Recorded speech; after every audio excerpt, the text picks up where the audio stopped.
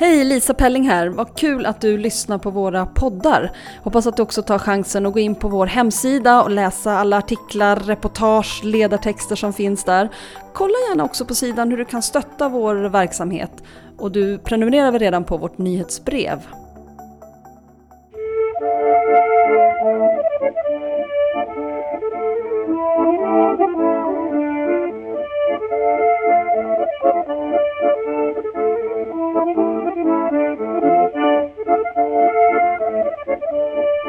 Hallå där och välkommen till ett nytt avsnitt utav Dagens Arenas specialpodd. Jag som säger det, jag heter Jonas Nordling och är till vardags chefredaktör just för Dagens Arena. Och i det här avsnittet så ska du få höra Lisa Elin som är doktor i modevetenskap. Hon är forskare och kulturjournalist och redaktör och föreläsare och moderator. Och vi har bett henne läsa in sin essä om kinesisk populärkultur som i samma veva också publiceras på dagensarena.se. Varsågod Lisa. Jag har nog aldrig velat bli kines mer än exakt just nu. När du önskar att du vore kines så har världsordningen skakats om i grunden. Och när den amerikanska rapparen Kyle säger det medan han imponerat tittar på en musikvideo med den kinesiska hiphopgruppen Higher Brothers så ser han ett nytt Kina. Ett lockande och självsäkert Kina. Det popkulturella landskapet håller på att ritas om rejält. Och med det vår uppfattning om makt, autenticitet och politik. Higher Brothers är inte det enda exemplet på en ny våg av framgångsrik kinesisk popmusik. I musikvideon till idolen Leis låt Lit, en fonetisk ordlek av engelskans peppad och Lotus på mandarin, ser vi Lei ensam möta en hel armé. Estetiken påminner på många sätt till vad vi är vana vid att se från Kina, tänk Crouching Tiger, Hidden Dragon. Över en segrande Lei i slutet av videon ser vi en enorm dataanimerad drake, hans totem. Den symboliserar mina önskningar, ambitioner och orubbliga strävan efter perfektion, säger Lei.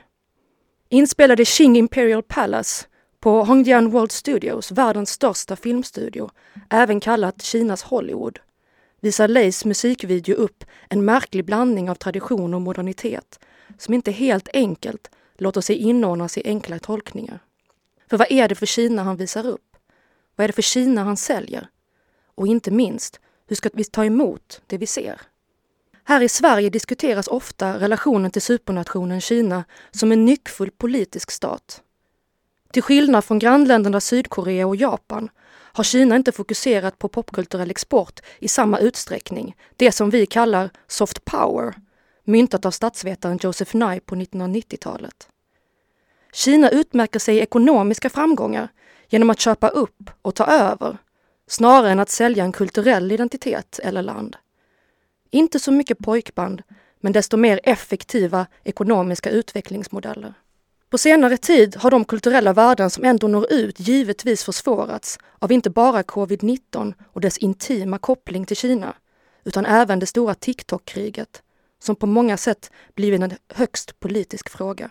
Och även om Kina delvis har lyckats vända en del av kritiken kring hur de hanterade pandemin, exempelvis genom sin effektiva mask diplomacy, att man skeppat medicinska förnödenheter internationellt, så är det fortfarande långt ifrån den soft power vi är vana vid att se andra länder nyttja. Kina fortsätter snarast vara en växande supermakt, utmanande och hotande, men samtidigt dolt och illa förstått av andra nationer. Om vi igen jämför med Sydkoreas våg av oblyga referenser till amerikansk popkultur eller Japans Cool Japan, så pågår något annat i den kinesiska diton. Lei är ett exempel på detta. I en intervju med Rolling Stone Magazine säger han: "Jag vill ta folk tillbaks till det gamla Kina. Jag refererar till den traditionella kinesiska berättelsen om Xiangju och hans kärlek konkubinen Yu. Så jag la till passager från Pekingoperan Farväl min konkubin, vilket stämmer överens med Kinas politiska ståndpunkt om att nischa filmkina mot historia och tradition, där Hongkong tagit över kampsport och Taiwan drama. Många av Kinas millennials, ungefär 400 miljoner, beresta och mer internationella än sina föräldrar, vill enligt studier inte heller kopiera det västerländska idealet lika välvilligt. Där andra asiatiska länder har sett modernisering som automatisk westernisering har inte Kina köpt samma orsak- och verkan-förhållande. Men att öppna upp utåt innebär också att öppna upp inåt. Vid sidan av Lei hittar vi en annan spännande utveckling av Kinas speciella variant av kulturell soft power, nämligen nämnda hiphop-kollektivet Higher Brothers, ett av Kinas största musikexporter just nu. I likhet med Lei härmar de inte bara sina västerländska motsvarigheter, utan representerar en ny generation artister som tar sig fram internationellt av egen maskin och med en ny slags kombination av västerländska influenser och kinesisk stolthet. En kombination av nationalism och patriotism, men också marknad och kommers. Istället för att som Lei dra de långa historiska linjerna och hänvisa till en ytterst kinesisk tanke om perfektion, så drar Higher Brothers i låtar som Made in China, WeChat och Black Cab iväg med våra stereotyper av dem och Kina innan vi själva hinner. Made in China börjar på engelska med att adressera oss rakt på. Rap music? China? What are you even saying? Is this Chinese rap music? Sounds like they're just saying ching chang chong. Rap music? China? What are they even saying? What is this Chinese rap music? Sounds like they're just saying ching chang chong. My chance new go watch Made in China. We play ping pong ball Made in China. Get bitch matter says pay Made in China. Yeah, Higher Brother black car Made in China. She said that she didn't love me. She said that she didn't love me. She said that she didn't love me. She lied, she lied. She all made it in China. She all made it in China. She all made it in China. She lied, she lied. 老总把你叫醒 Made in China， 牙膏牙刷上面挤 Made in China， 爆早餐放进陶瓷碗 Made in China， 擦唇膏出门打起伞 Made in China， 坐在公司里，旋转办公椅，360度，速写雷击，钢笔画了一朵莲花 ，cookie 需要放到夜吧。 Referenserna till hur väst upplevs se på Östasien och Kina hittas återkommande i Higher Brothers texter. Men stereotyper inte nödvändigtvis samma som politik eller kritik. Något Higher Brothers medlem Milo fick erfara 2015 när han gjorde en låt om Ubers situation i Kina och som blev viral. Jag skriver inte politisk hiphop, rappar Milo. Men om någon politiker försöker tysta mig kommer jag hugga huvudet av dem och lägga det vid fötterna av deras lik. Du kan välja att inte bry dig. Du kan säga att det inte handlar om dig. Den här gången är det Uber som utreds. Nästa gång är det du. Låten blockerades av censuren och Milo åkte in för förhör av den lokala säkerhetsbyrån. Samtidigt, tack vare tv-program som realityshowerna The Rap of China och Street Dance of China, där bland annat Lei deltagit som domare, så verkar censuren sakta luckras upp. Rap of China blev väldigt snabbt populärt, även om det kantades av partimotstånd. Gao Changli, Kinas styrande hand av media och propaganda, uppmanade för några år sedan tv-producenter att inte visa skådespelare eller artister som upplevs omoraliska, vulgära, obscena och smaklösa, exempelvis tatueringar eller problematiskt privatliv. Kina har länge också kampanjat för att kontrollera just hiphop på grund av dess upplevda påverkan på unga och koppling till uppror och antietablissemang.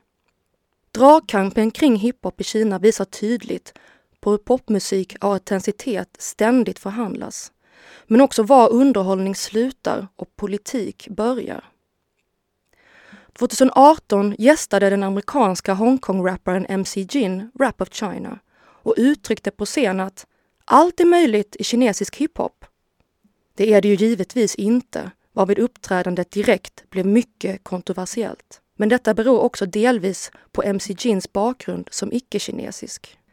Hiphopen introducerades till Kina på allvar runt millennieskiftet, när artister i Taiwan, många av kinesiskt ursprung från Nordamerika, började blanda hiphop med traditionell kinesisk musik. Med hjälp av en aktiv internetkultur där man tar sig ut till YouTube och Soundcloud med hjälp av VPNs, såväl som ett ökande kinesiska antal studenter i Nordamerika som tar västerländsk popkultur tillbaks till Kina. 2 av 5 internationella high school-studenter är numera kineser enligt Institute of International Education. Så har musikgenren sakta men säkert växt och rotat sig. En spännande cykel har så följt, från USA via Sydkorea till Kina. och har skapat en slags transnationell poprörelse där det är svårt att separera vad som är vad. Fetischering, kulturell appropriering, identitet och tradition i en ständigt pågående rundgång. När den koreanska vågen blev allt för dominerande i Kina stängde man helt sonika av popkultur från Sydkorea, vilket bland annat resulterade i att den sydkoreanska gruppen EXO, i vilken Lay startade sin karriär, inte längre kunde turnera eller släppa musik i Kina. En viss ironi när Lay nu önskar ta Kina ut i världen. Förutom att stiga över osynliga gränser i censursanden så pratar MC Jin också flytande engelska och kantonesiska men inte mandarin. Och han eliminerades trots sin skicklighet och erfarenhet till förmån för en rappare från fastlandet. Man stöpte också om programmet bort från hiphop till att handla mer om rap som musikalisk skicklighet separerat från några politiska undertoner. Programmet har också tappat fart för att artisterna inte helt överraskande har börjat censurera sig själva. Inget uppror eller fight the power. Kritiken växte också mot att rapparna på grund av detta upplevdes mjuka och oautentiska. I en artikel kring censuren av hiphop i Kina 2018 skriver journalisten Alvin Lee att konsumtionen av popkultur i Kina beror till stor del på just hur väl dess autenticitet kommuniceras, en autenticitet kopplad till nationen. Den växande medelklassen nöjer sig inte längre med importerade kulturprodukter. De vill ha något sprunget ur Kina, menar han. Det finns en underström av ifrågasättande om ett land måste vara som USA för att vara attraktivt internationellt. Eftersom Kina anses vara USAs motsats förutsätts också att Kina brister i sin lockelse just för att de inte är USA. Men den här binära uppdelningen missar vad som faktiskt pågår. Inte bara vad gäller avsändare, alltså artisterna, utan också den välinformerade mottagaren. Medieprofessorn Bing-Chun Meng förklarar att unga i Kina är intensivt närvarande i skillnaden mellan sin egen uppfattning av Kina och hur Kina uppfattas utifrån. Detta speglas intressant nog som tydligast i exempelvis K-pop-fandoms. När kinesiska K-pop-fans möter fans från andra nationer så stärks motsägelsefullt nog deras nationalism.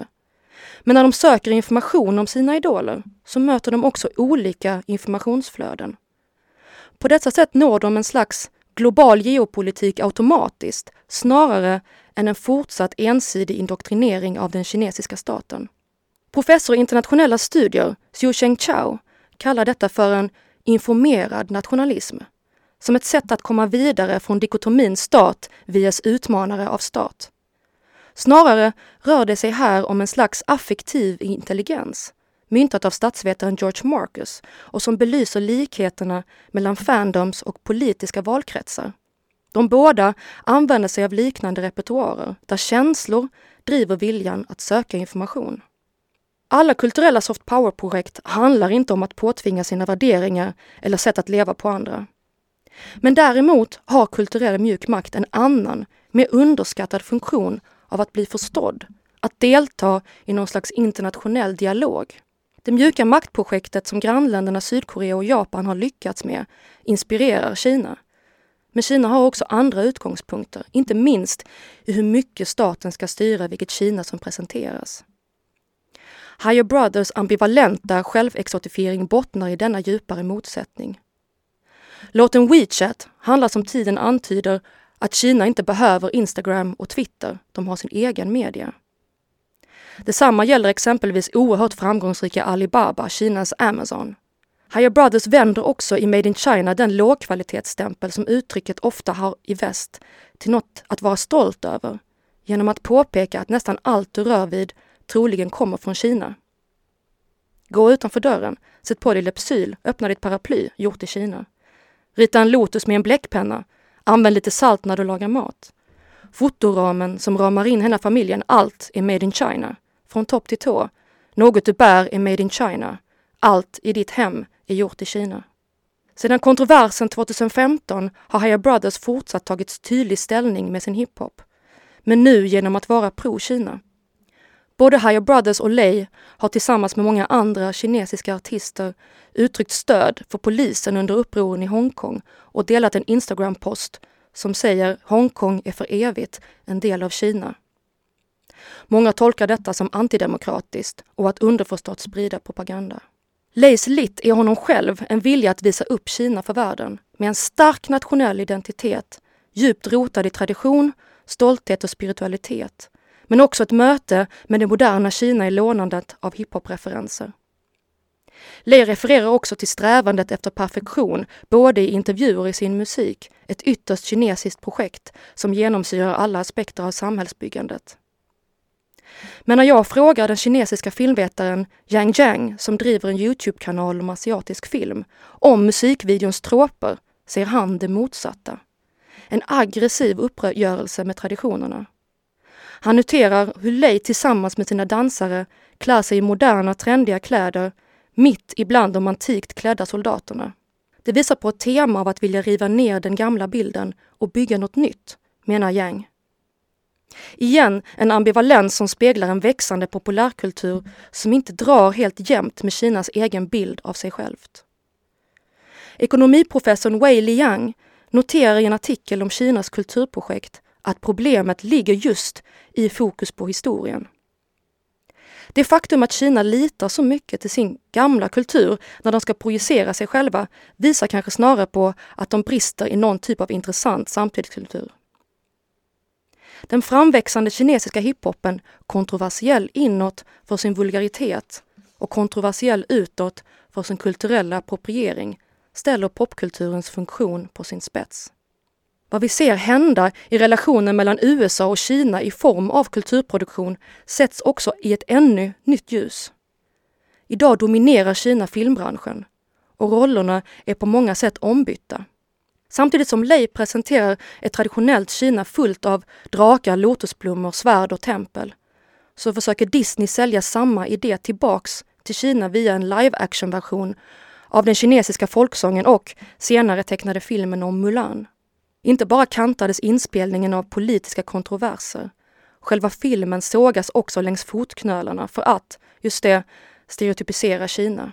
I Kinas egen filmproduktion, bortom blockbusters och episka historiska draman, så framträder parallellt också ett nytt modernt Kina som vågar berätta om en samtid som inte bara är optimistisk utan som lider under den råa moderniseringen.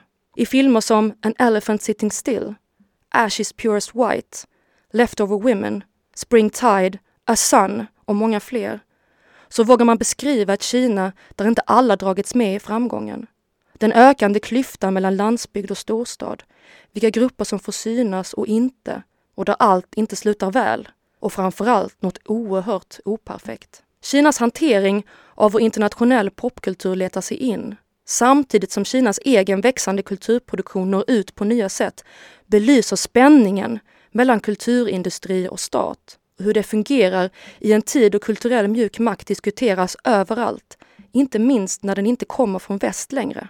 Kulturteoretikern Stuart Hall noterade att vi tror, när vi sätter ideologi och upplevelse, eller illusion av autentisk sanning i ett motsatsförhållande, att det går att uppleva verkliga relationer i ett givet samhälle utanför de här kulturella och ideologiska kategorierna.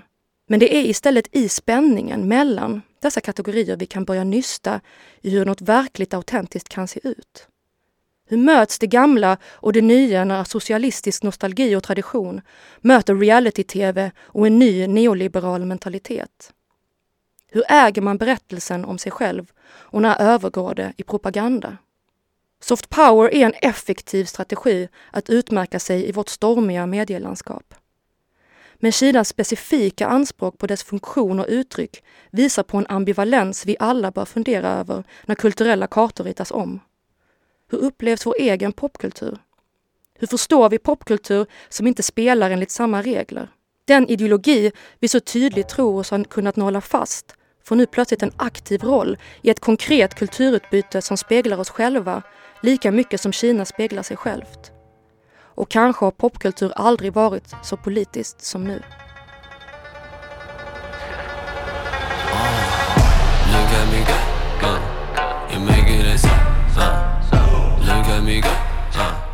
You know what I'm saying?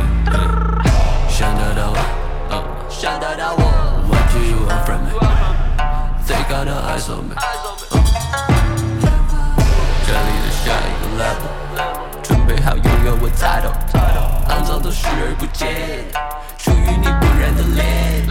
路我还在走，从不曾回头，就去到下一个 level。Now we go， 路我 beat me down，play another round， 就当我不到，我走我的道。I am the land。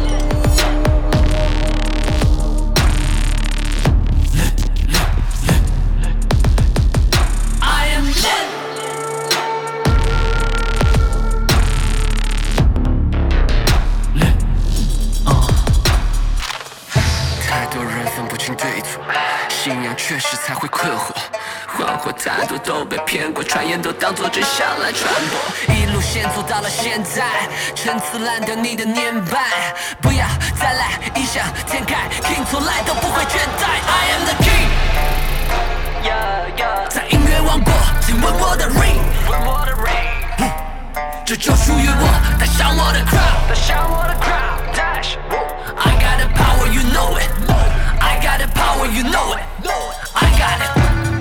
太多人想把我ban掉，太多人在指手画脚，太多人都在那排队等，就是出于你不让你看好。 You wanna fight it, we having a fight， Time we decide but you know I survive， Music my arena, feeling the vibe， Taking China to the world， You should know I am the land。Det var låten Lit med den kinesiska artisten Lei som fick avsluta det här avsnittet där Lisa Elin läste sin essä om kinesisk populärkultur. Och om du vill läsa den så finns den också att hitta på dagensarena.se. Och jag som säger det, jag heter fortfarande Jonas Nordling och är chefredaktör på Dagens Arena. Vi är jätteglada att du hittar till våra poddar och hoppas att du fortsätter att lyssna på dem genom att prenumerera så att du inte missar något kommande avsnitt. Och tills vi hörs igen, ha det bra där ute och ta hand om er alla. Hej då!